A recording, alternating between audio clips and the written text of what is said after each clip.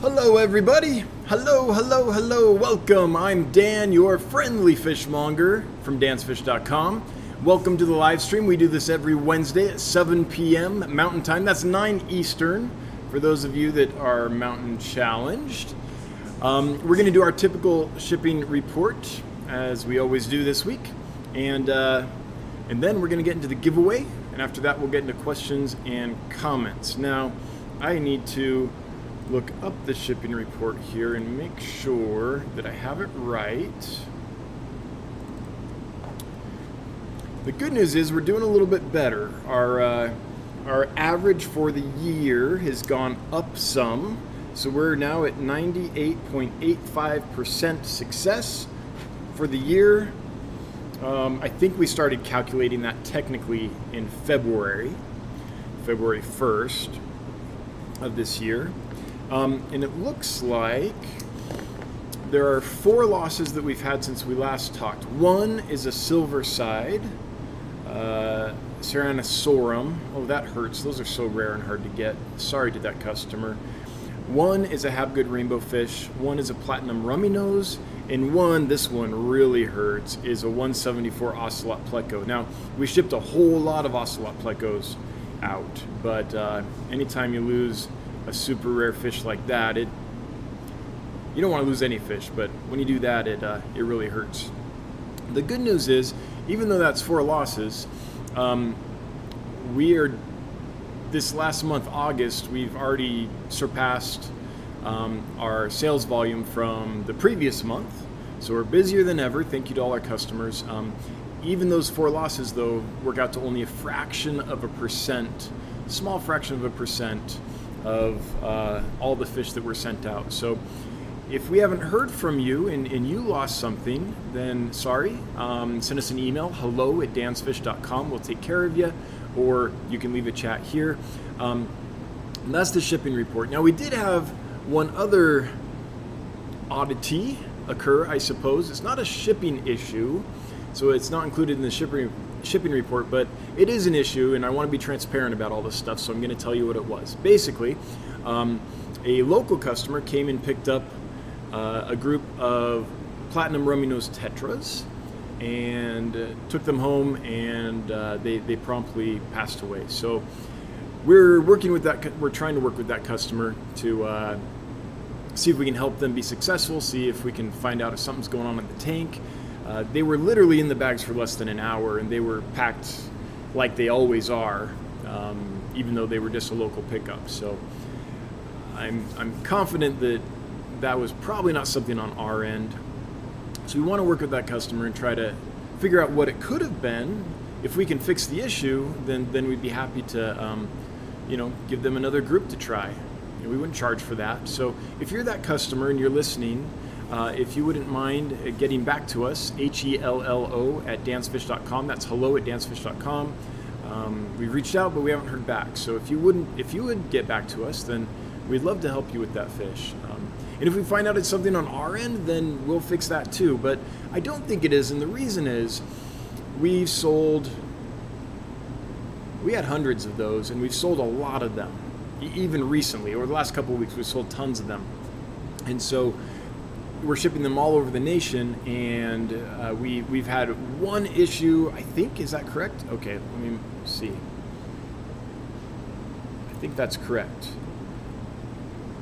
According to my log here, 2. Okay, so there was one that was lost on 8/10.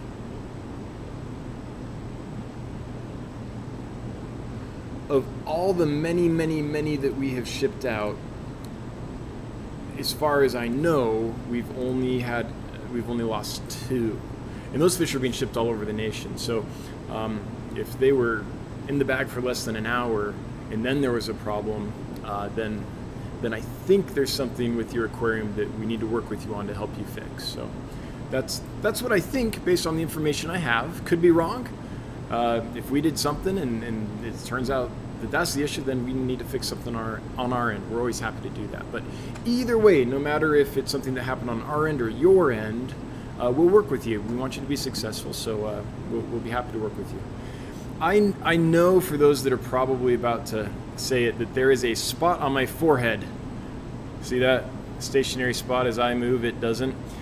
We got a little something on the sensor there on the camera, and I need to fix it, but to do that you have to order a sensor cleaning kit, and it's this whole thing. So I will be doing that, but it's not going to happen during this stream because I don't have the equipment to do it. Okay, so that takes care of the shipping report as far as I know. Again, if I missed anyone, call me out. I like to be transparent about this stuff. And let's get on to the giveaway. So the giveaway tonight is provided in part by Dan's Fish and in part by Cichlids and More. Cichlids and More has a store on getgills.com where you can buy these Pleco caves that we're giving away. They were nice enough to send these to me. So we're giving away these Pleco caves. This is a large.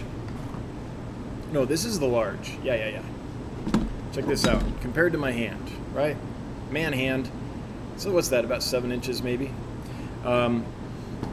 Here's the medium. An inch or two less. And there's also a small, just a dinky little small one.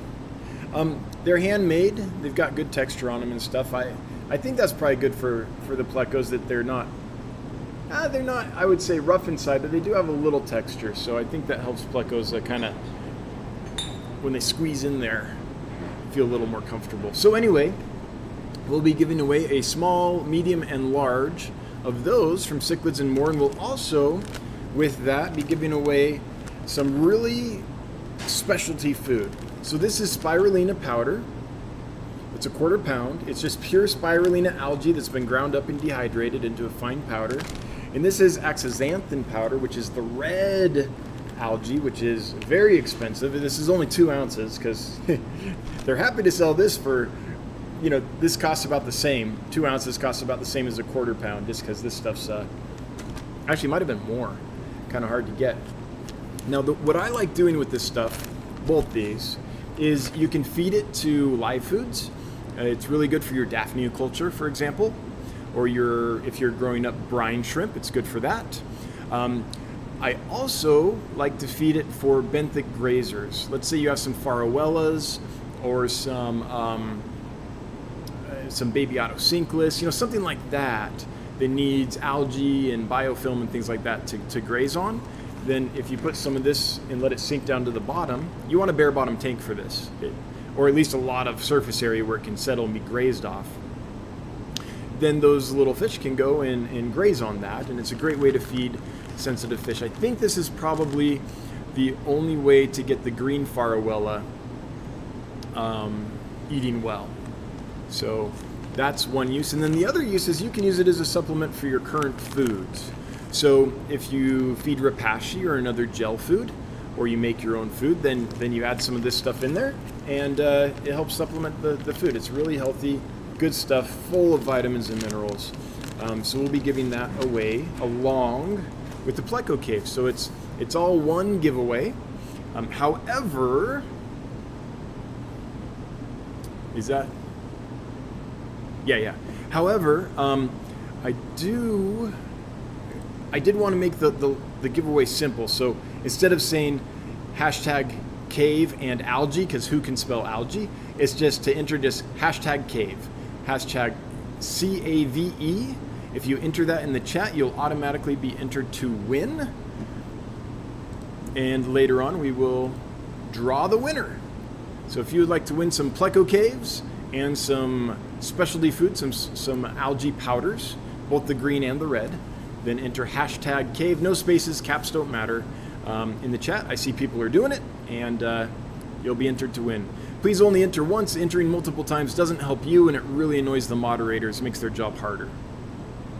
Carlos Diaz is here. Hey, good to see you, Carlos. I enjoy your videos. If this is the Carlos Diaz I'm thinking of that does these really close-up kind of macro shots of all kinds of live bearers and things on YouTube, if that's you, man, I really like your stuff. And if not, hello anyway. Oh, camera's backwards. Got to do that arm. Yeah, there we go. So you might notice that we're in a new setup this week. We've got our, I said again. Try not to say We're in our new kind of more or less office area. So for those that are familiar with the space, there's the electrical area. And then over there is the wide open spaces. And where we used to be was over kind of around where that black chair is. But fish sales are going bonkers, and we needed more packing space. So now that whole central area is packing tables with Mandy's desk on the end. She sits at that chair because she monitors the whole packing and shipping process. So it's helpful for her to be there so she can print the labels as the boxes come down the line and things like that. So we're finally getting more settled in. I wouldn't say we're completely settled in. It's a big job moving in and setting up a facility like this, but we've got in, we're running, and we're just gradually improving things as we can. I don't know, maybe not everyone knows this, but something else exciting is we were able to fulfill the position we're hiring. We now have a fish happiness associate to help us care for our fish and make sure the fish are packed and shipped appropriately. In fact, we are so busy we ended up hiring 2 of those positions. So now we have 2 fish happiness associates helping Mandy, our fish happiness officer, make sure that all that goes smoothly. And it's been just a joy to have some more help, which is why we were able to do things like move into our office location and get some other things set up. In addition, you'll notice more content coming out. Not a ton at first, but it's gonna get there. I will be doing more videos. I'm working on another vlog this week, kind of recording what's going on the day-to-day here. We had the live stream tonight, and then I'm gonna try to do a I don't know where that stutter came from. I'm gonna try to do a produced video every week too. It might be something like a tour of new fish. It might be a spotlight on a species. It might be something that's more evergreen, which is kind of what I think I'm going to lean towards. This week also I'm finishing up the newsletter. I know we haven't had our newsletter for a few months. It's just because we've been so busy here. But it's a newsletter. It's on Amazon puffers, and we go deep into Amazon puffers.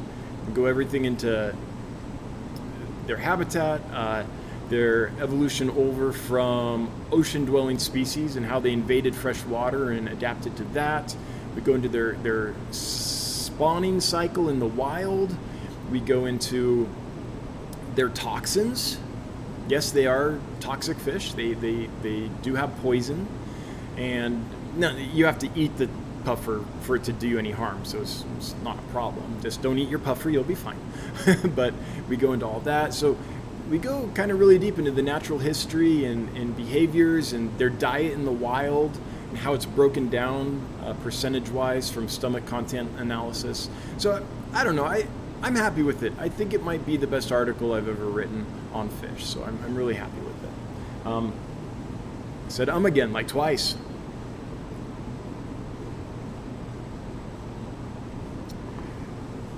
I've been trying to write this thing for a while. I finally finished the copy, the text, the words today, and tomorrow I need to do the supplementary materials, the pictures. I'll try to do a video. I might do a video explaining how we use Repashy to mix things into Repashy to trim down their tooth plates, because those can get overgrown. Things like that we need to use just to make it so it's beyond just words on a page and have some pictures and some other things. So I'm hoping that I can get that done tomorrow, but I was hoping to get this article done last week, so you know, we'll do what we can. But that's coming out, and I'm pretty committed to making that newsletter work, and I'm trying to make it so it's not a newsletter that says buy all our stuff. Instead, I'm trying to make it so it's a newsletter that has valuable and interesting information about fish and kind of goes deep on specific fish. So that's where we're going with that. So it's more Instagram content as well.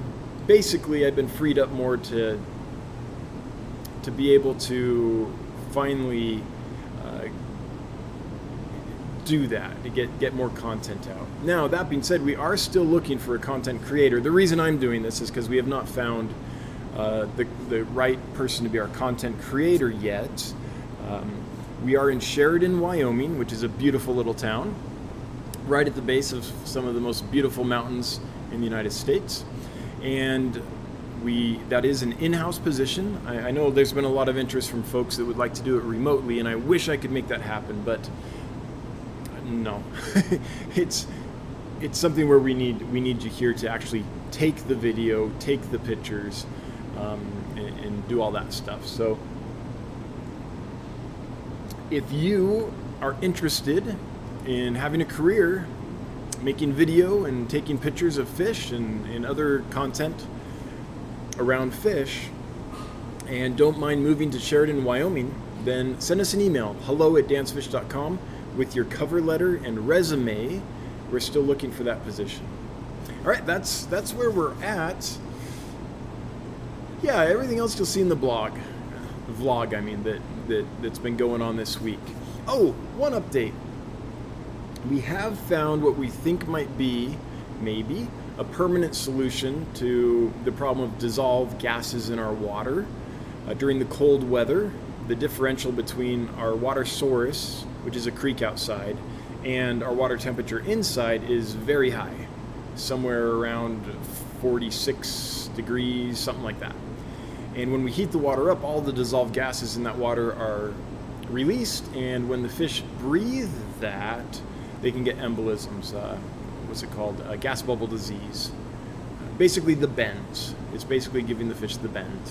And so we've found a few ways to kind of mitigate that, but nothing total. Nothing that's really going to get us through the upcoming winter completely. And so we think we found a unit. It's basically what it is it's a membrane, and water flows through a pipe outside this membrane. The membrane's in a cylinder inside this unit, and the inside of the membrane has a vacuum on it.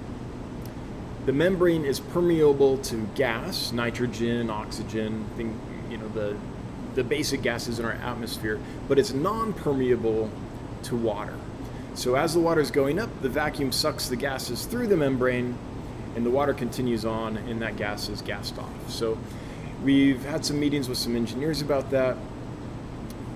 We think it might be the right move. They're getting us the final information along with a price quote. I think they're going to have that to us early next week, and based on that, we'll make a decision. So if that works, that would be awesome. But there's a couple things about it that aren't ideal. One is silt and organics can plug up the membrane. So we don't know how quickly. If it's something where we have to clean it once a month, that's great. If it's something where we have to clean it 3 times a day, that won't work. I said again. Bad Dan. I need like a little cat of nine tails that I can just, flatulate myself as I do that. Did I use the right word, flatulate, or is that fart? Now I don't know. Either way, you get the idea. Excoriate? Whip myself. How's that? We'll keep it easy. Sometimes you try to use $50 words and you have a $2 vocabulary, and that's me most days. Anyway, so we need to figure out a couple things, like how much do those membranes cost? How often are we going to need to clean it? Those kinds of, how long will it last, information like that. And we have some rough ideas, but we need to dial it down a bit more. But hopefully, fingers crossed, this solves the problem for us. Hopefully this is the final solution for that problem. Alrighty, yeah. Give us an electroshock button for your ums. It would be quite effective. I'll wear a little shock collar, and I know I could give it to Random Arms. He would probably enjoy that. He's laughing over there. He would. Excuse me.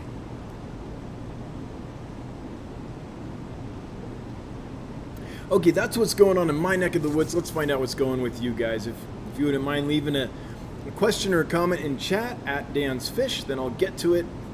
Before I do, though, as always, I want to thank my moderators. I just really appreciate you showing up week after week, volunteering your time to make this successful and help me manage the chat, because Goodness knows I can't do that while I'm streaming, not successfully. So I really appreciate that. And to all the members also, that's a new thing I've got to start thinking about. Thanks to the members for being here. Really appreciate you being here and doing what you do. Okay, with that, let's get to questions and comments. I'm going to scroll up. Oh, I thought I saw Scotty Aquati. Scotty Aquati, is this the Scott that I'm thinking of? If it is, hello. And I wanted to let you know that we should be able to get more Samurai Garamis in. We're out right now, but it's probably not going to be till mid-November. So that's where we're looking at for that. I do have some other sources for them, but I'm a little nervous about getting a fish.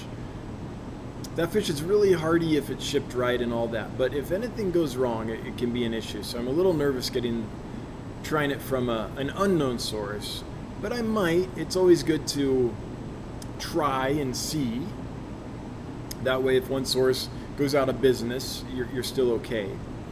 But that's where we're at for now. I have some scheduled to arrive mid-November. Shipping fish is weird these days. Like importing fish with everything going on is weird. It's scheduled pretty far out. But I might try some others as well. But right now, that's where we're at. Spoiled Sushi. Love that name. But it makes my tummy upset. When Bob Steenfott did your fish room tour, you said you had stir-by Corys that were tank bred. What is the wild-caught stir-by called, and do you also have them? Yes, so let me take you on a little field trip here. Let's go to dansfish.com. And we have two kinds of stir-by. One is aquarium bred, and one is from the Pantanal, which is wild. Oops, I got it. There we go. So there's three that we have had. This is your standard aquarium strain. Looks just like the wilds, but you know, is bred and raised in aquariums. This is the one we currently have available from the Pantanal in Brazil. Yeah, I believe these are from Brazil. Oh, it might be Colombia. I'd have to double check that, but they're from the Pantanal region. And then we also have one from Rio Atenas. We're out of that one at the moment, but that is one that we sometimes bring in. So we have two location-specific ones and an aquarium strain as well. Now the location-specific ones, I think both of those, both times we've had them, have run about $30. They're pretty pricey. But they're location specific, and you're getting fresh blood. If you want the standard aquarium strain, they're much less. Xanadu gifted 5 Dansfish memberships. Xanadu, thank you so much. Really appreciate that. Really appreciate your support and your orders, and hope everything continues to go well with them. I know there was an issue in this last one. Sorry about that, but it's less than 0.5% is our success rate this week at least. So something's doing okay. Oh, there was something else I wanted to bring up. I am having a heck of a time with the purple sailfin gudgeons. Really cool fish, and they're doing great, but when I go to ship them, we're having an issue. We shipped one Monday, it arrived Tuesday, seemed to be just fine. On Tuesday, we pulled a couple that we were going to ship out. We put them in the shipping bag like we normally do, like we did with the one on Monday. Came back a couple hours to check on them, and they were dead. No idea what happened. So I was like, that had to be a coinkydink. I don't know what happened. Maybe someone had lotion on their hands, or maybe someone had touched some chemicals or something like that. That has to be just not a repeatable thing. So we got a couple more from a different tank. I had a different person catch them, put them in different bags. Same result. Really puzzling. So you might have noticed that the purple sailfin gudgeons are not listed anymore. As soon as that started happening, we took them down. I'm going to have to figure out what's going on. So throughout the rest of this week, I'm going to be trying some things, observing them really carefully, trying to figure out if I can understand what's happening. That's very strange. What's also strange is when they arrived to us, they were individually bagged in even smaller bags than the one we were pre-packing them in. And again, they were only in there for a couple hours before we noticed that they had passed away. And it happened twice. So I would ask if anyone here has experience shipping that fish, but I know they're so rare that probably not. But if you do, if you would let me know if you had a similar experience and what the solution was. But otherwise, I'm gonna have to put on my my thinking cap and my lab coat and try to figure it out. It's no good though, because that's an awesome fish. And so the reason I want to bring that up is just so that those that were, wanting to purchase them and saw them suddenly disappear know why. And for those that had purchased them and we had to not ship them, we had to cancel those. I'm sorry about that, but we would much rather figure out the problem and then ship than ship something that's likely not to do well. Rita R, my bristlenose pleco dropped eggs today, and now the mom and dad seem to be fighting in the cave over who is going to lay on them. Should I separate them?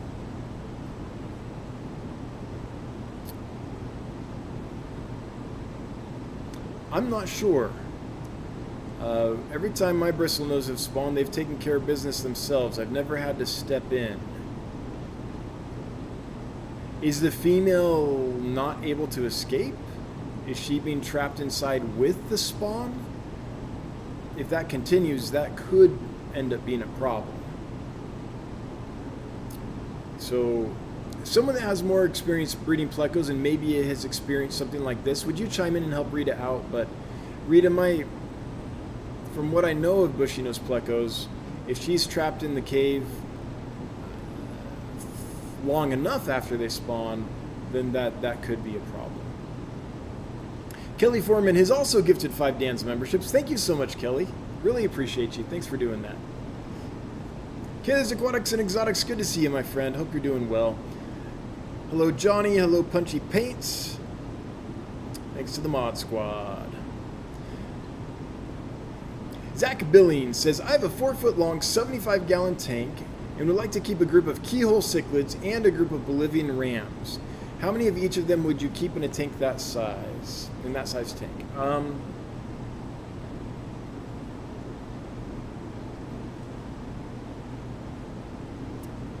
trying to think if I've ever mixed those species. If it was just Bolivian rams, I'd probably do a dozen or so. If it was just keyhole cichlids, I'd probably do the same.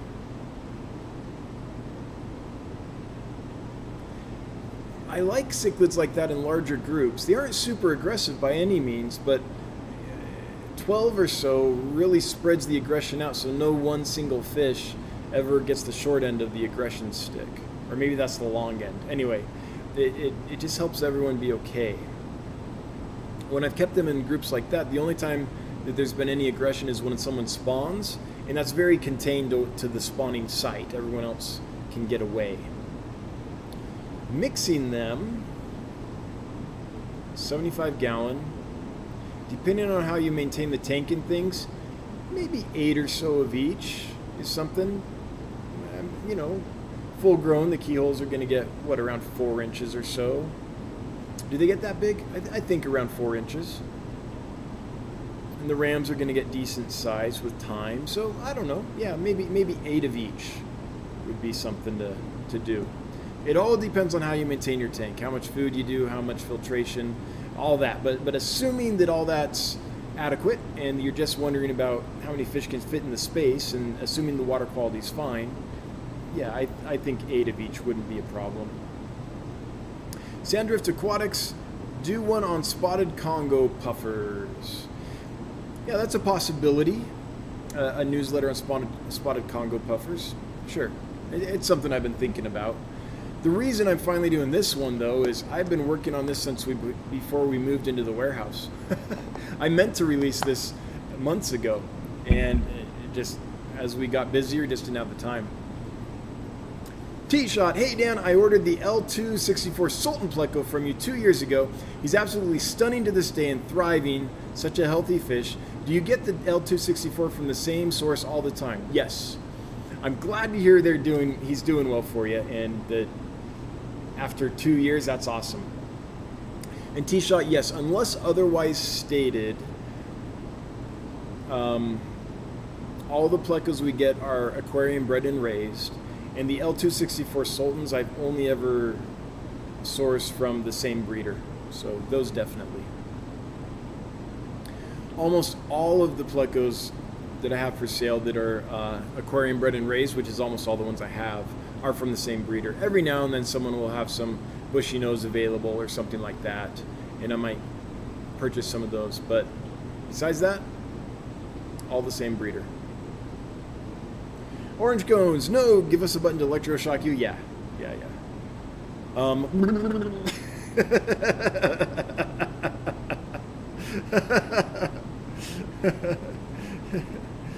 Get me motorboating. All right, I'm scrolling up because chat jumped. Hang on just a moment while we get there. Leo 209 Aquatics. Hard choice to either add more L471s or 397s, or get some Snow Whites or the L174. Too many good choices. Well, I'm glad you like them. We want you to feel like a kid in a candy store when you come to dancefish.com. And I think we do a pretty good job of getting stuff in that's unique. So I'm glad to hear that you're a kid in a candy store. Good luck making the decision. Can't help you there. It's all up to your preference. They're all great. Scary Terry. I got an order of 2 Habgoods coming to replace the one that didn't make it in shipping. Super excited and fingers crossed. All right, yeah, let's hope they make it this time. And sorry about the one that passed away. And I'm confident that you were taken care of correctly. We're getting so much praise for Johnny, our customer happiness officer, who is the one that answers the emails and communicates with you about your orders and things. So we're just thrilled to have Johnny on the team. So thanks, Johnny, for doing what you do. It's actually really fun in our team meetings to read some of the reviews out loud because it kind of makes Johnny blush. Shady Grady, can you tell me if a betta fish tails will grow back if it falls off? It depends. If the fin rays are damaged, the fins will grow back. But if it's not the tail but the caudal peduncle itself, the body of the fish from which the tail generates, then no, it won't grow back. It's the same as if your fingernail got damaged, right? If it's up here in the nail, it'll take time, but it'll eventually grow out, and it'll get a weird bump and be discolored and stuff, but that'll grow out. I've lost a thumbnail before and a big toenail, and they weren't damaged so far back that the portion where the nail is generated from was still intact, so they grew back. But if it's far enough down into, I think it's called the quick, the portion of your fingernail that is generative, then it won't grow back. So, and it's also difficult for a fish that has tail damage all the way to the peduncle to recover from that. Often if it's from an infection or something, then that can get very serious very quickly. So Shady Grady, it depends on your situation there. Hanger 77, hi right back. Looks like I have a lot to catch up on. How do you change the carbon in those huge carbon filters? Well, not easily. Not easily. I think the trick is to hire a cleaning company with one of those big vacuums, kind of like the kind that they use to suck out septic systems. Not the same one. We don't want to mix that with our carbon, but I think that's how to do it. We've tried a few ways. We did it with a shop vac and got a lot of carbon out, but that took forever. That would have taken a few days to do that completely with just a shop vac. So I think hiring a professional is the way to do that. Luckily, we don't anticipate having to do that very often at all. Which reminds me, I'm going to make a note and get that tested. So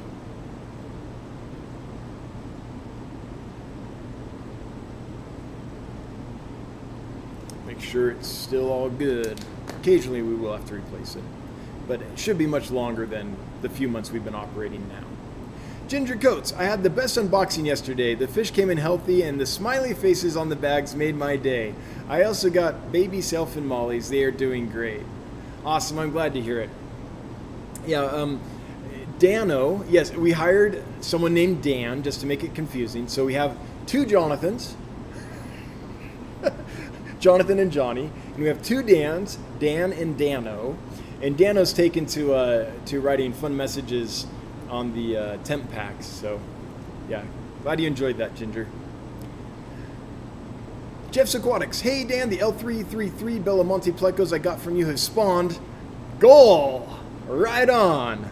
Score, my friend. Really excited. I'm excited too.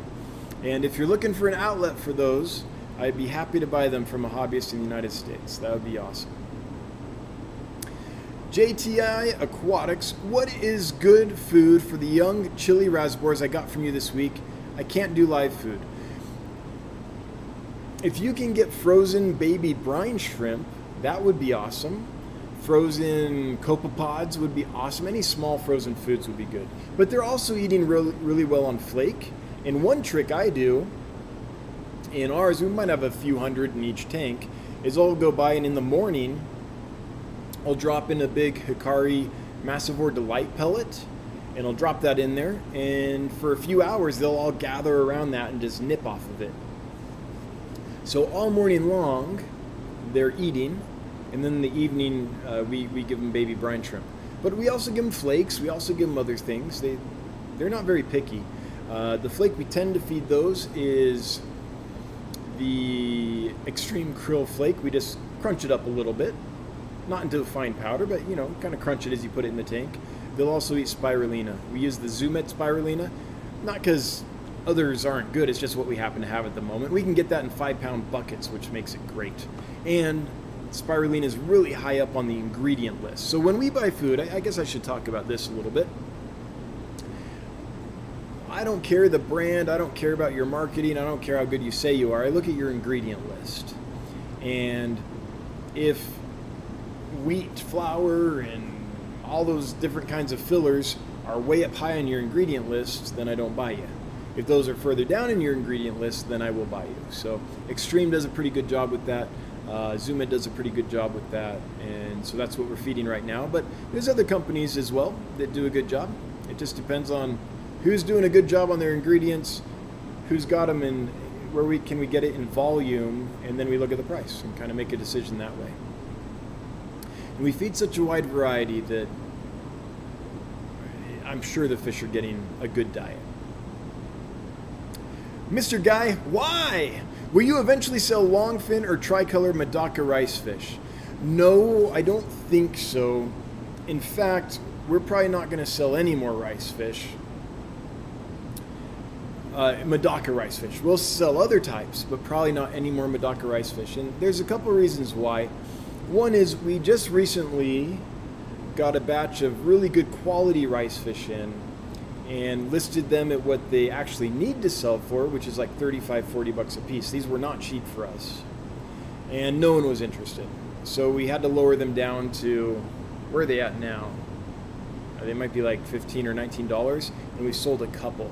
What that tells us is that even though people say they want good rice fish, they're maybe not willing to pay for them, or maybe our messaging is off and people just don't know that these are the good ones.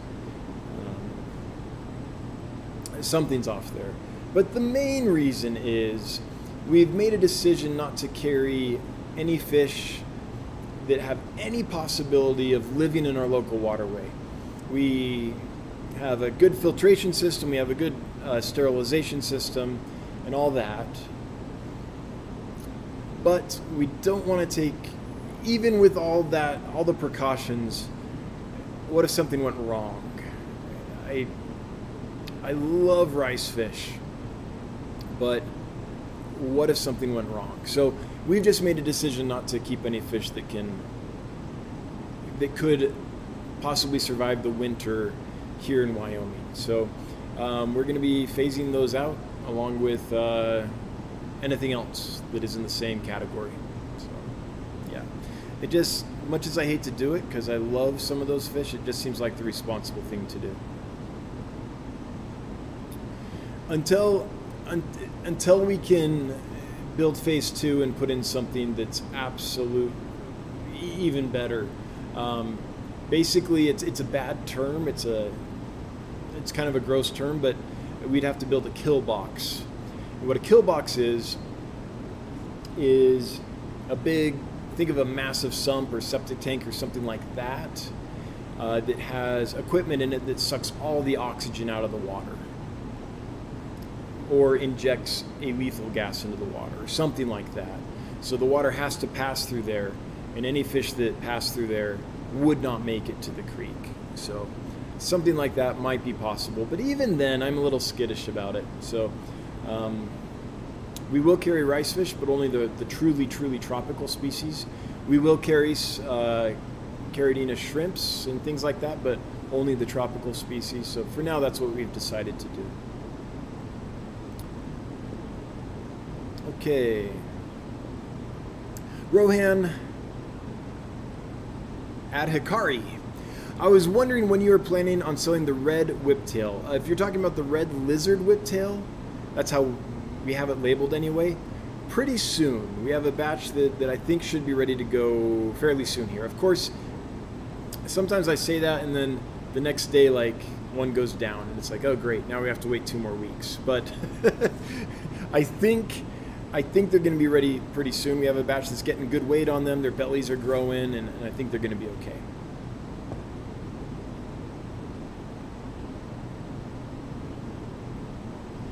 Scary Terry, I got an order of 2 Habgoods coming. Okay, I already got that one. David Housewright. What am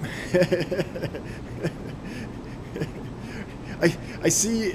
So if you were a character in like a movie, would your alter ego or your antagonist be David Housewrong?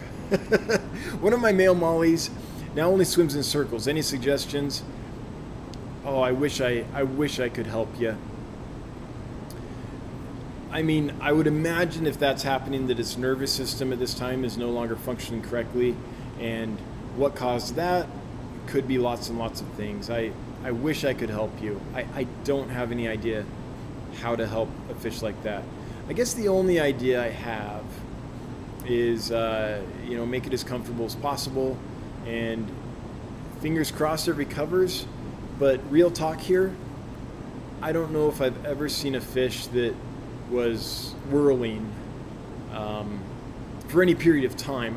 Maybe if you put it in a new tank and it's just like kind of shocked and suddenly whirls, it will recover. But if it's been doing it for a while, I think this is a true statement that I've never seen a fish recover from something like that. Now, I could have been forgotten, but it's so rare that I can't think of a time. So, I don't even want to get into this. I'm not a veterinarian, I don't feel qualified, but there does come a point sometimes where you have to wonder, is the fish suffering so much that it would be more humane to gently euthanize it and put it to sleep? So I don't want to go too far down that path. I'm not qualified, but that is something to consider. I hope that's not the case in your case, but there have been times definitely where I've seen a fish struggling, and it seems to me that it's the humane thing to do. It's a hard call to make, though, because you can't talk to it. You can't ask it, right? You're just making your best guess. Bow wow, I picked up some Bolivian rams a month ago, and their eggs hatched a few days ago. Wasn't expecting that. Well, congratulations! You're a fish parent, Bow wow. Glad to hear it. Mitchell Broom. Hey, Mitchell, hope you're doing well. Are the purple sailfin gudgeons sensitive to be netted? I know some types just don't do well when a net touches them. Maybe. But here's the rub. When they were shipped to us, we didn't have a single loss. I don't think we did. Yeah, I think they all arrived in great shape. So I would suppose that if a fish was that sensitive to being caught and netted and handled and transported and all the stuff that goes into that, that we would have seen that on our end of the shipment, but we didn't. So it's a possibility though. But then how did all the ones they send to us get to us in such good shape?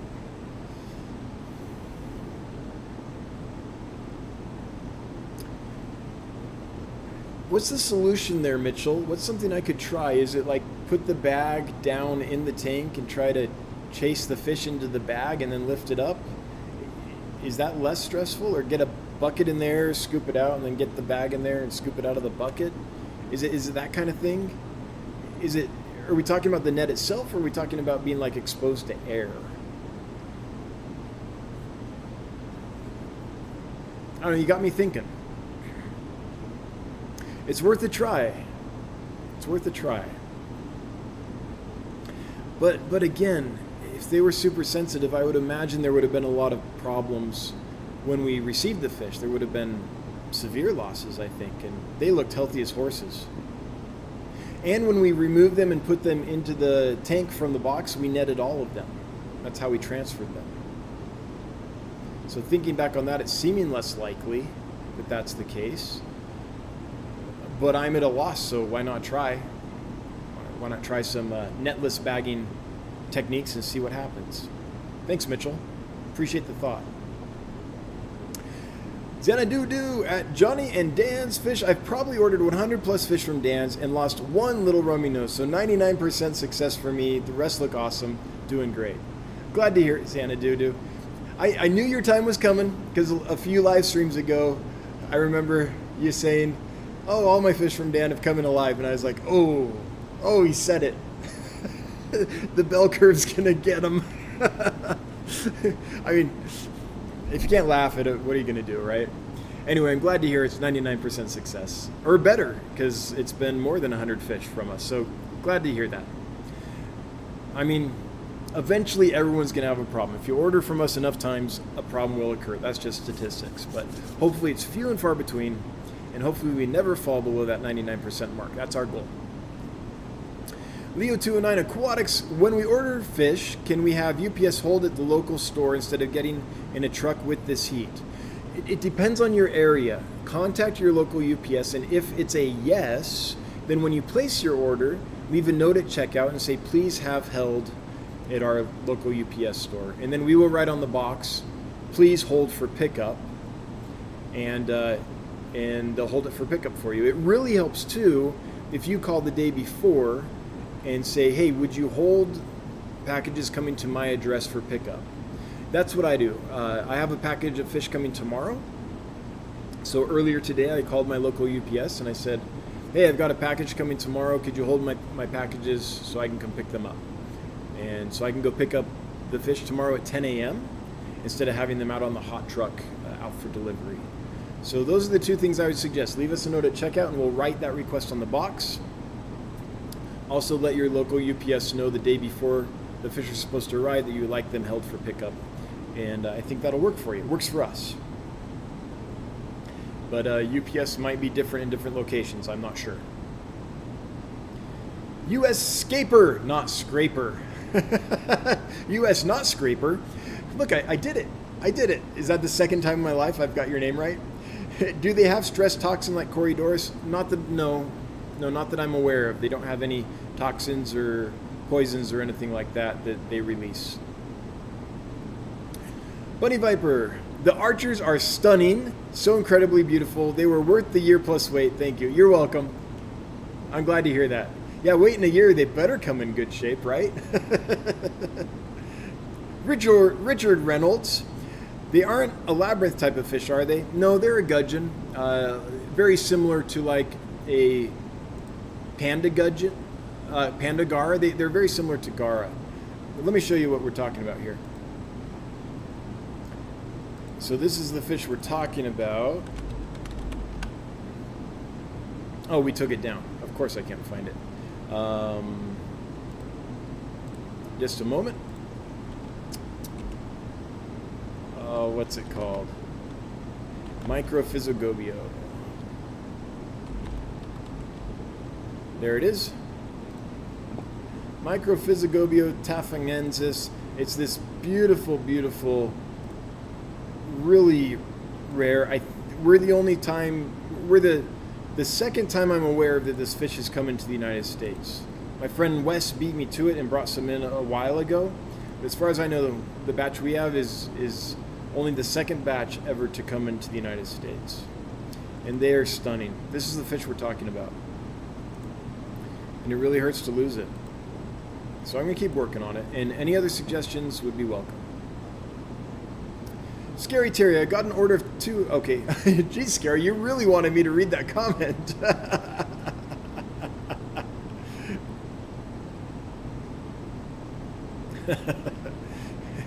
Mikey M. Over here in Europe, more and more fish, mostly catfish, come delivered in a bag with a powder of activated carbon in the bags to prevent toxins or pollution during shipping. Yeah, it's something we could try. We're doing that with our Corydoras now. I just don't think these have toxins, but it is something that we thought to try because why not? We've got carbon for our Corys, might as well try it. So that is one of the next things we'll try. So thanks for the thought, Mikey M. I appreciate it. Scary Terry. Okay, love you, Scary Terry, but general note for everybody, you only need to leave your question or comment once. If it's at Dan's Fish, I'll see it. If I don't, if chat for some reason jumps and skips it and won't let me get to it, then leave it again. But man, that's a lot of Scary Terry commenting. For example, chat just jumped. So the next comment I can see is from Michael Toke. So it's the comment, hi, have you considered installing large water holding tanks to let the new water sediment before filtering and allow the used water temp to stabilize outdoors before adding it back? So before I reply to Michael Toke's comment, see, I didn't say I said is acceptable. That's the next comment I can see. So if you left a comment or question above that and I missed it when chat jumped, now please feel free to repeat it below. So yes, we've thought of that. We have thought, so we do have a settling pond outside. It's a big cistern. Think of a large septic tank. And we have a massive gravel well. So all the water coming in from the, oh, I should switch. No, I'm on the right screen. Sometimes I confuse myself. I don't need any help. I can confuse myself all by myself. Cheers.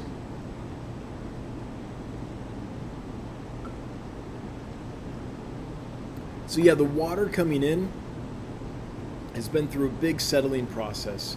However, and there's very little sediment in the water right now.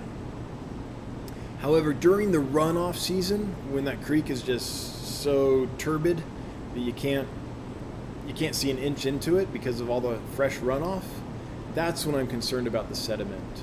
Because at that point, even the settling pond, I'm going to call it a settling pond, but it's this massive gravel pack that the water has to flow through really slowly before it gets to the pipes that collect the water, send it to the cistern, and then it also settles in that big cistern before it's pumped to the warehouse. So it's got 100 feet by, I want to say 45 feet of settling area before it's ever brought up to the warehouse.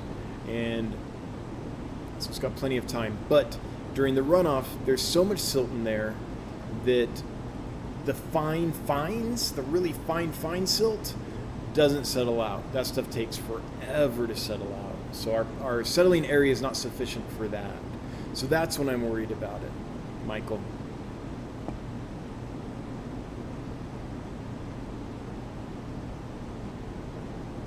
Okay, and the second part, so installing a large water holding tank, let the new water settle before filtering, and part 2, allow the used tap water temp to stabilize outdoors before adding it back. So we use a heat exchanger to cool the water before it's sent back out, and then it runs through an artificial creek, a riprap, and so that cools it back down as well. So it's moving over a bunch of rocks in a riprap style return, and it's only got, a couple inches of water in it, so that picks up the outside temperature pretty quickly on its way back as well.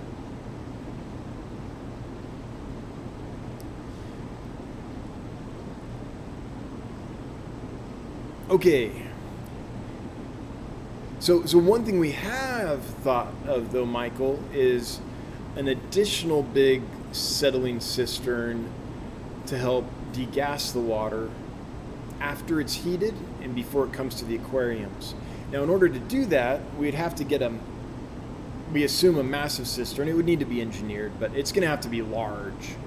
And we'd have to put it outside in our parking area. We'd have to hire a utility contractor to dig down, install all that. That would be very, very pricey.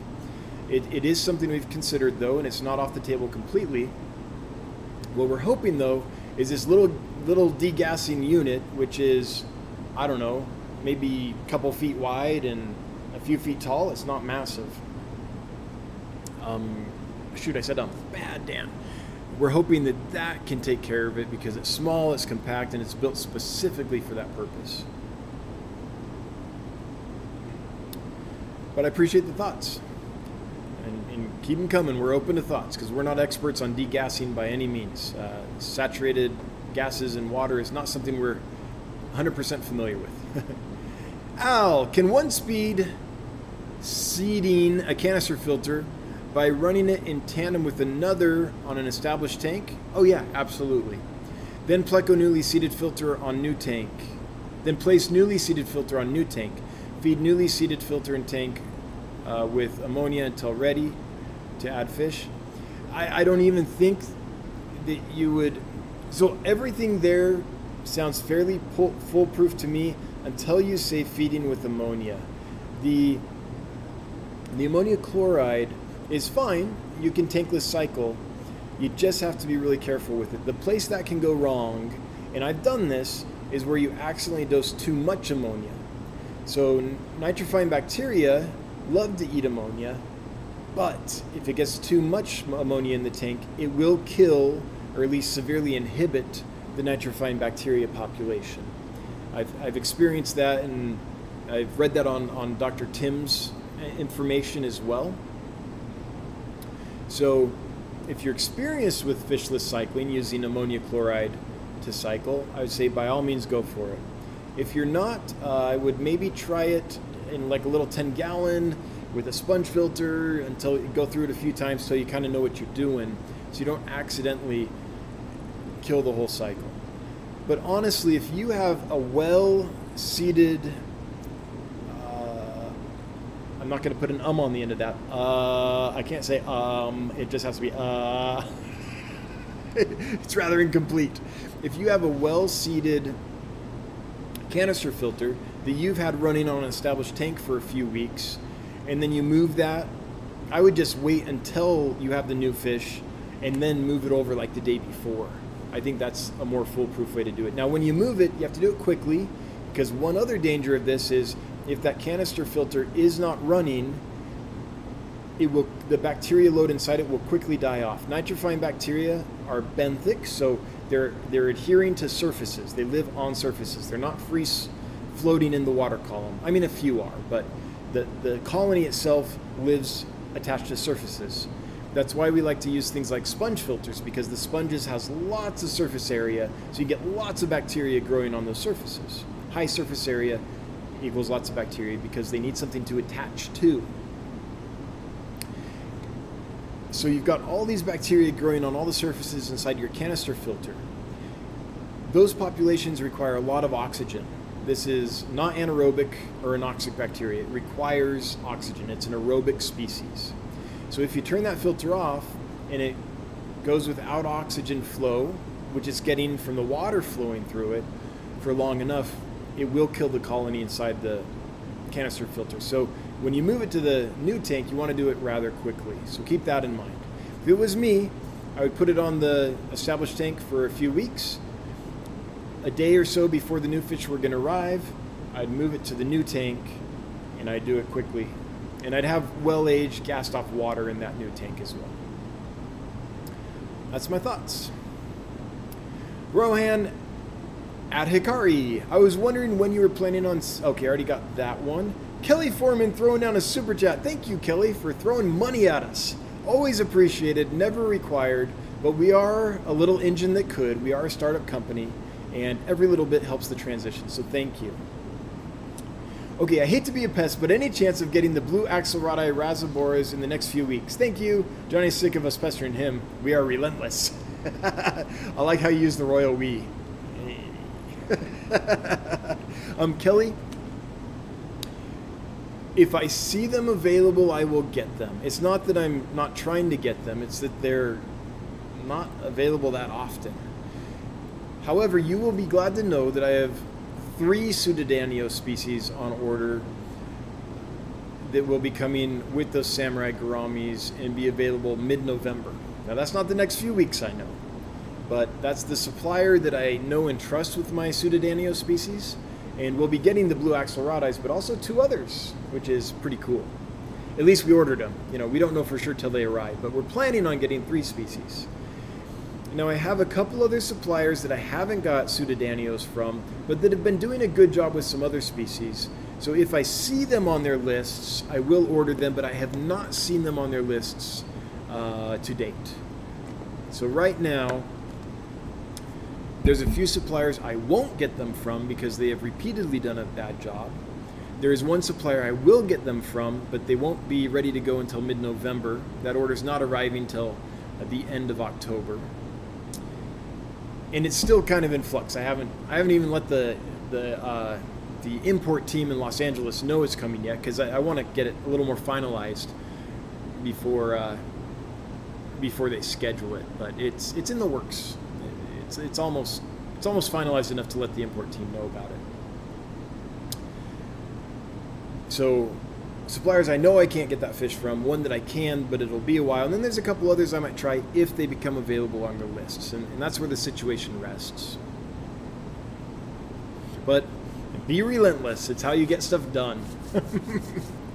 All right, Alexander Engelhardt. I've been Engelharted. Alexander, thank you so much, as always, for the massive super chat. If I add up all the financial support Alexander has given us, it's significant. It's a huge help to getting this thing up and running. So, Alexander, sincerely, thank you. Thank you very much. I appreciate it. Okay. Brian Lenowicz. I have read conflicting info regarding electric blue Acaras. Some say hybrid with rams. Weird. Some say just a natural genetic color morph. Which is it? Is it better just getting blue Acara? So as far as I know, the electric blue Acara is a pure species. It has not been crossed with other species. It's just a color morph that arose and was line bred and established and fixed. Just like the electric blue Jack Dempsey, for example. However, unlike the electric blue Jack Dempseys, these don't have a lethal gene in them. So electric blue Acara seem to be just as healthy as your old-fashioned natural colored blue Acara. Which one should you get? Totally up to you. I've had great success with both. We have a great group of natural blue Acara in right now, and we brought them in just because they're getting scarce. Like, people only sell the electric blue Acaras now. We wanted to make sure that we didn't forget about the good old-fashioned one that we've known and loved for decades. So we have that one in, but if you like the electric blue color a lot better, then there's no problem getting those. They've been great for us. We've spawned them and raised them and had hundreds come through here that we've raised. They're a hardy fish in our experience. Scary Terry says, so sorry, y'all. Oh, not a problem. Please don't take that as like, you know, you're being put in the corner or anything. Not a problem at all. I just brought it up so everyone knows it's easier on the moderators when the chat isn't spammed with the same comment over and over.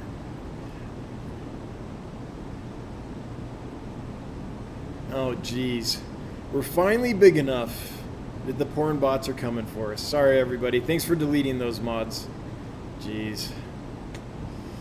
You know you've made it when.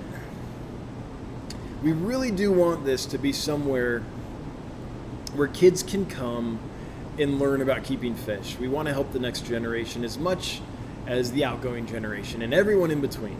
I remember as a 13-year-old kid getting into this hobby, and I would have given my left arm for something like this. And I think it would be an absolute shame if me at 13, if my parents had been like, no, you can't do that because there's all this gross stuff happening there, right? That's why we try to keep it accessible to anyone of any age, just so that everyone can enjoy this hobby. So it's really upsetting when the porn bots come. So sorry to everybody. If you're a kid, the mods are on it. We'll keep you safe, and hopefully you can be here and enjoy your hobby. Yeah. Man, at 13, honestly, this would have been heaven for me. Jon Snow Radio. Thank you for recommending the Coletti Tetras. Thank Bob Steenfott. Bob is the one that got those rolling. Tighter schooling than my rummy nose, which is saying a lot. And beautiful, right? Yeah, I'm glad you like them, Jon Snow Radio. And I think we might be sold out. That Tetra was the best surprise. So here's what happened. I ordered, they weren't on a list or anything. I ordered Splash Tetras. They must not have had Splash Tetras, and they decided to fill the box with Coletti Tetras, sorry, instead. Just a moment while I fix my technical throat difficulty here. So, open the box expecting Splash Tetras. Nope, it's these Tetras that I don't know what they are. So, searched around, got an ID, turns out they're Coletti Tetras. Best mistake ever. They're absolutely stunning. Everyone that's got them adores them, and we've had a ton of fun with them. What I don't know is how to get them on purpose. I know that I can get them on accident occasionally if I order Splash Tetras, but what I don't know is how to get them on purpose. So I'm going to talk to that supplier and try to get some more in, because I would like to keep those in stock. They're pretty awesome. Glad you like yours. And thanks to Bob Steenfott from Steenfott Aquatics, because it was his visit when he saw them and lit up like a kid at Christmas, just like, wow. That really made people understand how cool they are, and they sold out pretty quick, and everyone that's got them now understands why Bob's face lit up like a kid at Christmas. Did chat just jump, or no? Hang on. Gotta find... Oh, here's the next one. Mikey M saying that if he wins, give the win to Alex Repko. All right, Johnny? I'll let Johnny handle all that. If that happens, Alex, you're in charge of emailing Johnny with your first and last name and mailing address. Because by the time we get there, I won't remember what's happening. Leo209 Aquatics. On a side note, the L471 ones, one of them has a breeding scratch on it, so I'm guessing they're getting ready to breed, hoping it happens soon. Well, I hope so too. It'd be a bummer if it got scratched and you didn't even get some breeding out of it. I hope so. The 471s. Oh, great little fish. Mini snowball pleco, for those that don't know. Only gets 2.5, maybe 3 inches. I don't know for sure. I always sell them before they get full grown on me. Really small Hypancistrus. Neat little fish.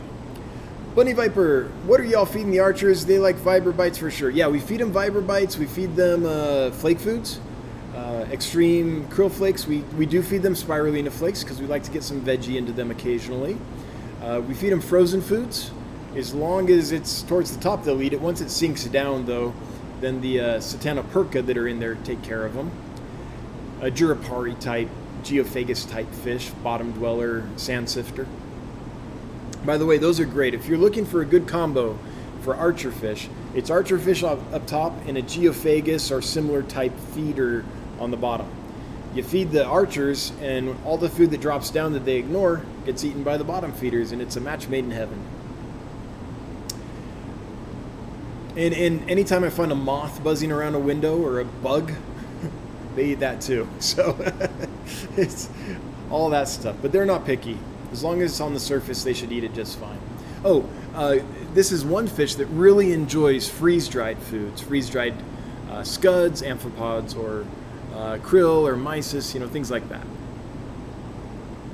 Patrick's Aquatics. What is the best fish shop you've ever been to?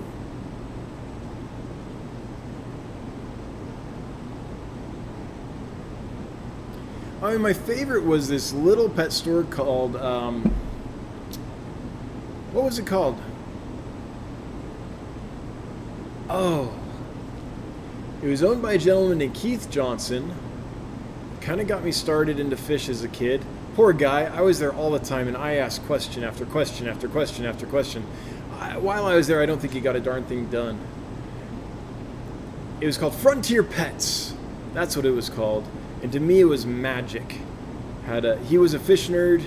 He was a killifish hobbyist. And so he got all kinds of neat stuff in. And I loved it there. So I'm going to go with that one. Orange Cones. I was surprised at how well the chili rasboras paired with headstanders. Both love to graze on sinking pellets and rapashi. Now that's a combo I probably wouldn't have thought of. I'm glad it's going well with you though. That's great. Yeah, because headstanders don't really like eat chunks of stuff. They graze little tiny bits. So I could see that working. Now that I say that, we probably talked about it in a previous live stream. If we did, I'm sorry. My brain went and it's gone. But I'm glad to hear it's going well. David House Wright, thank you for the advice. It's an older fish, so I kind of figured it was just getting to the end of life, but wanted to check. This is, I believe, the Molly. Yeah, you're welcome, David. And sorry I can't do more. I'm just not qualified to help people as much as I wish I could. Heck, I can't even help myself. There's so many times, one of the most frustrating things about the hobby and doing this for a living especially, is when a fish has a problem and you can't figure it out. And we do have an aquatic veterinarian on retainer, but we have to do that over mail. We have to send them the fish and things because they're not local. I dream of the day when we can hire an aquatic veterinarian or at least someone trained, at aquatic medicine, maybe a technician or whoever, that is qualified to run slides and do scrapes and look for stuff under the microscope and help us help our fish, because that's the worst part. I think for me right now, that's the worst part. Well, the other part is if you order a big group of fish and they come in horrible shape and they weren't treated right. That's disgusting. But we're finding good suppliers, and that's happening less and less. And our suppliers are working with us to all the time. We're making inroads on improving that on the supply side. So that's going better. But it's so frustrating when fish are struggling and you can't help them. I'm sure we've all had that experience. U.S. Scaper. To me, it's always going to be U.S. not scraper. My Gardner killifish keeps jumping into my hang on back. Any tips to stop this? There's no way to stop it except for completely covering the gap that he can jump out of. And with a hang-on back, I don't know how to do that. I don't know how to keep killifish long-term in anything other than a tank with a really kind of tightly sealed lid.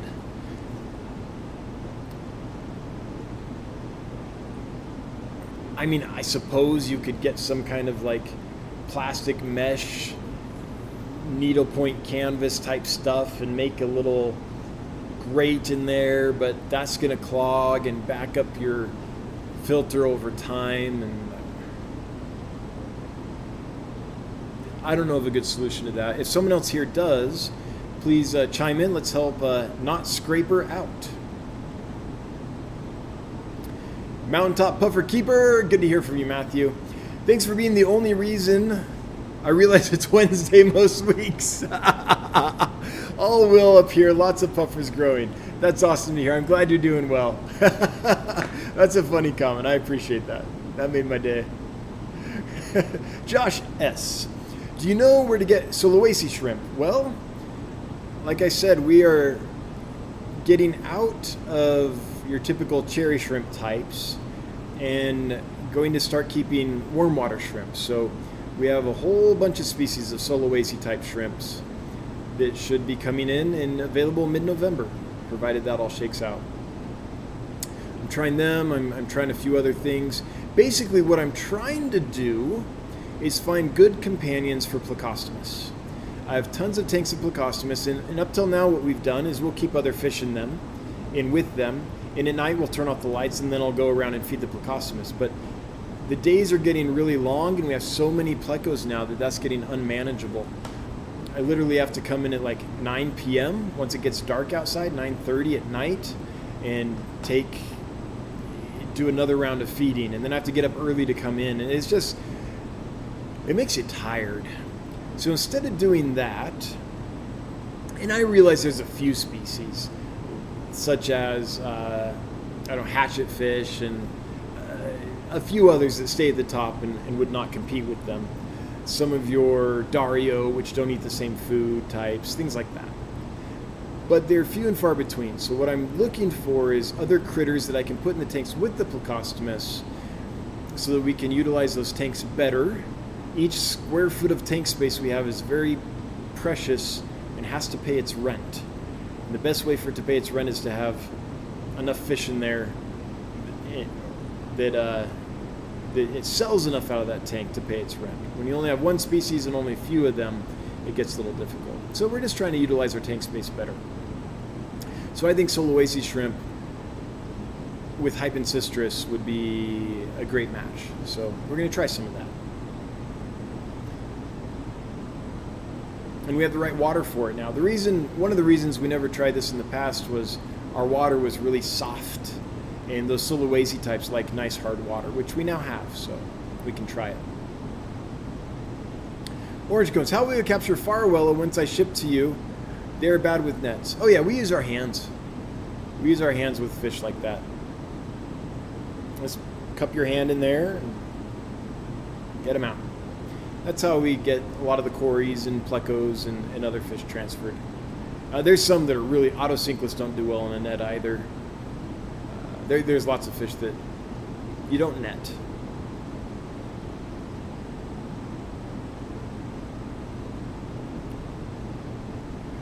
David W. The Betta Cochina colony had its second batch of fry. I missed the last few live streams, so they are about ½ inch long now. I'm going to need bigger tank pretty soon. That's awesome, David W. I'm so glad to hear that. Betta Cochina is just absolutely awesome. Good for you. One of my favorite bettas. Endlessly beautiful, always entertaining, peaceful.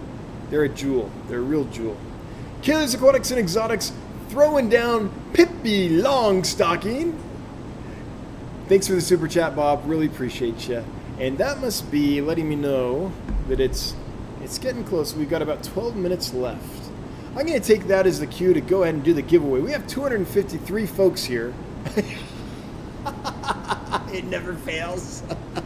The moment I said that, it dropped to 248. Now it's back up to 251, though, so we're okay. Thanks for being here, everybody. Thanks for spending your Wednesday with us. If you wouldn't mind taking a moment to let all your exes know that this is going on and get them in here, that would be awesome.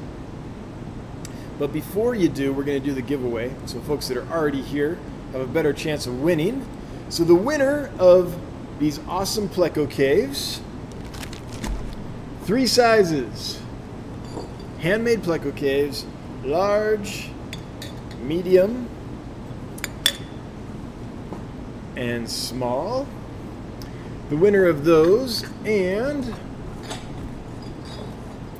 the winner of a pack of spirulina powder and a pack of astaxanthin powder, the red algae, is Robert Masonette. Robert Masonette, you have won. You have 2 minutes to chime in and let us know that you're here, because you do have to be present to win.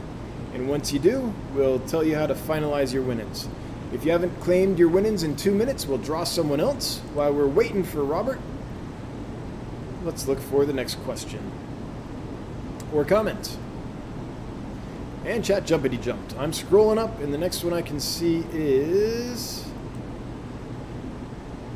Chevy Fish, who says possibly pack the gudgeons in the water from their tank and include a small piece of ammonia absorber pad.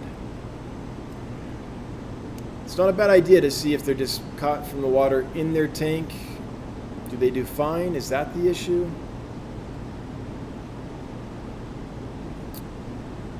The other thing I'm wondering, and I'll need to try, is have I finally come in contact with a fish that can't have salt in its water during shipping. I'd be very surprised. I have it on, some aquatic veterinarians have told me that they can't think of a single freshwater aquarium fish that wouldn't benefit from salt that's fully dissolved in its water. But, they probably don't know this fish, so something to try out. Also, I think, is packing them. I'll do a bunch of little experiments to see what works, but maybe put them in shipping water, but before the salt is added, just to see if that's a sensitive point. I'd be so surprised, though.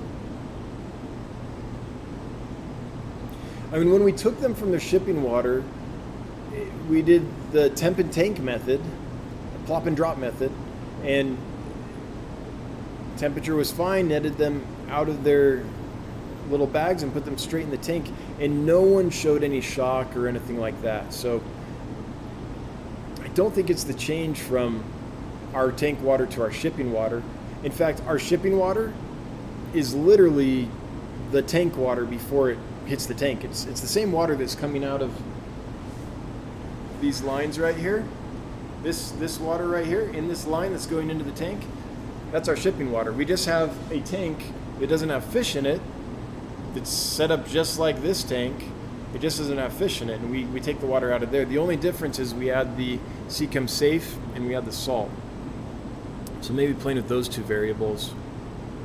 Thanks, Jellyfish, for the thought. It's getting my brain rolling. Paul Soltero has a solution to our dissolved gas problem. He says, my dog is great at degassing. Just saying. All right. Problem solved. Water in one end, degassed water out the other. All set. All right. Robert Masonette has not showed up to claim their winnings, so the next winner is John Keith Gardner. You have won. If you're present, you have 2 minutes to chime in. Let us know you're here and claim your winnings. If you don't chime in 2 minutes, we will draw someone else. Jerry Serple Morris. Hey, good to hear from you, Jerry. I'm finally building out my garage fish rack. It's 6 feet long, 2 feet deep, with 6 10 gallons and one 5.5 gallon on each shelf. Do you think 4 3-foot stingrays per shelf is overkill for growing plants? Well, Jerry, you've ventured into territory where I'm not qualified to help you because I know nothing about plants. But I would think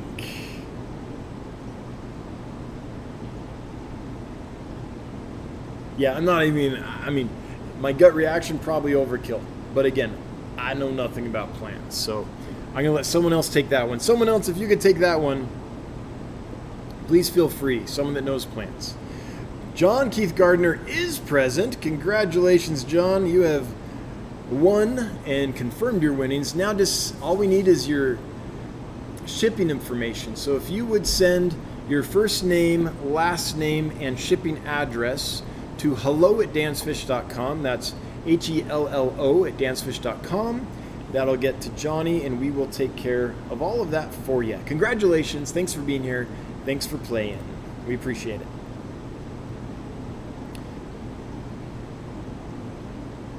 Spindrift Aquatic says, thanks. You're welcome. I'm not clear what the thanks is for. Maybe it's a previous conversation that we had. I have camera brain, can't retain the info, trying to do too many things, but you're welcome, whatever it was.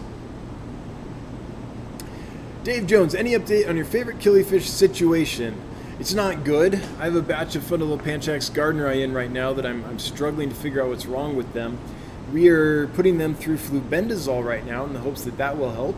So far, we haven't seen a lot of improvement, so we're likely to switch to another medication.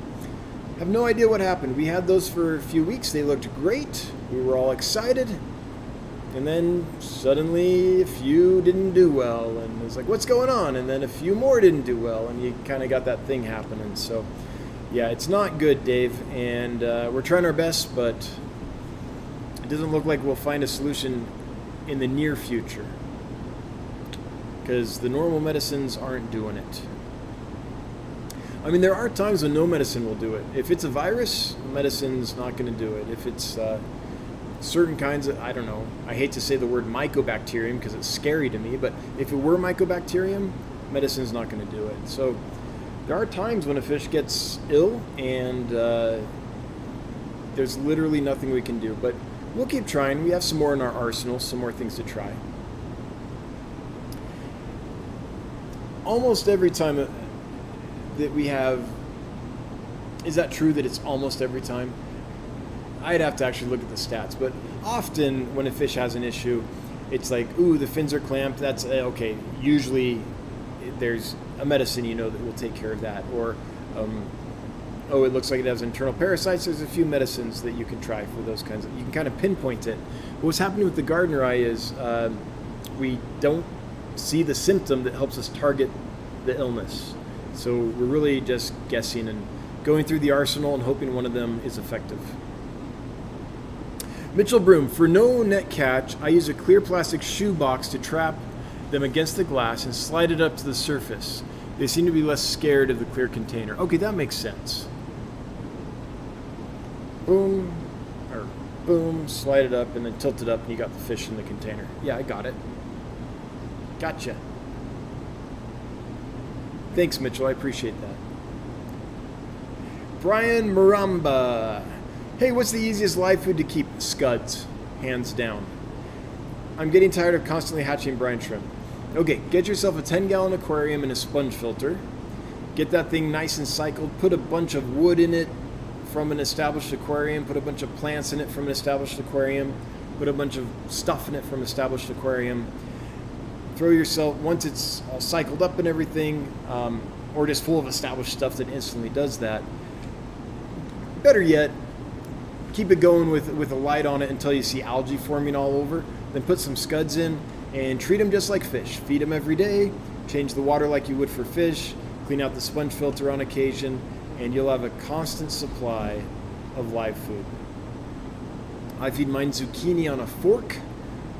Cut some zucchini, stick it on a fork, drop it in. They eat tons of that. Now, be careful. The plants you put in there, they might not survive. The scuds might eat them between meals. But it's a good way to get them going. Whew. One last whistle wetter.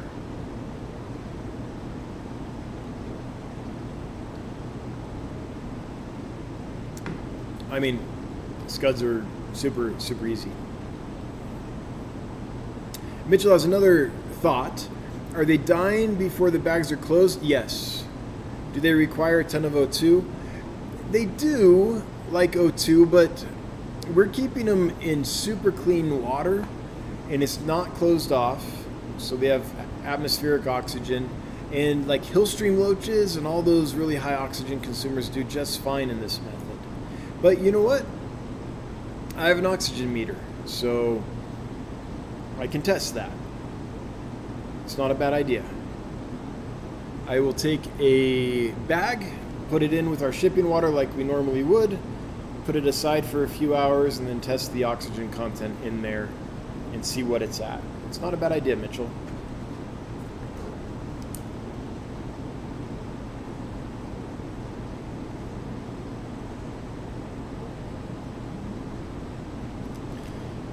That's one I hadn't thought of before, so I'm going to write that down so I don't forget it. Add it to the list. Joyce Brown, do you think you will get any more Pseudomugil novageniae? Yes, I will.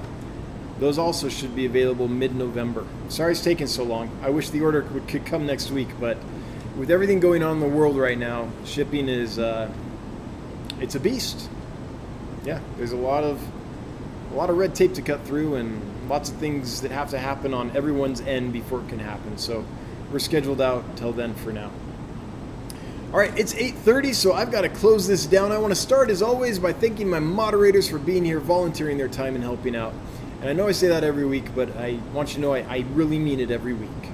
I want to thank everyone that threw money at us. Thanks for the super chats. Thanks to everyone that joined and became members. Thanks to everyone that gifted members. The memberships are going like so much better than we ever thought. So that's been amazing. Thank you. Thank you so much. It really does help. The support is palpable. I want to thank everyone that left questions and comments and made this a lively evening of fish discussion and geeking out. Really appreciate that. All you lurkers who were hanging out but not commenting, hail the Lurker Nation. If you're watching on the replay, hello from the past. And if you're listening to the podcast, thanks for listening. Thanks to Michael Mellier for making the podcast happen. With that, we're going to close this out. We'll be back same bat time, same bat channel next Wednesday. Until then, I hope you have a great night. Bye-bye.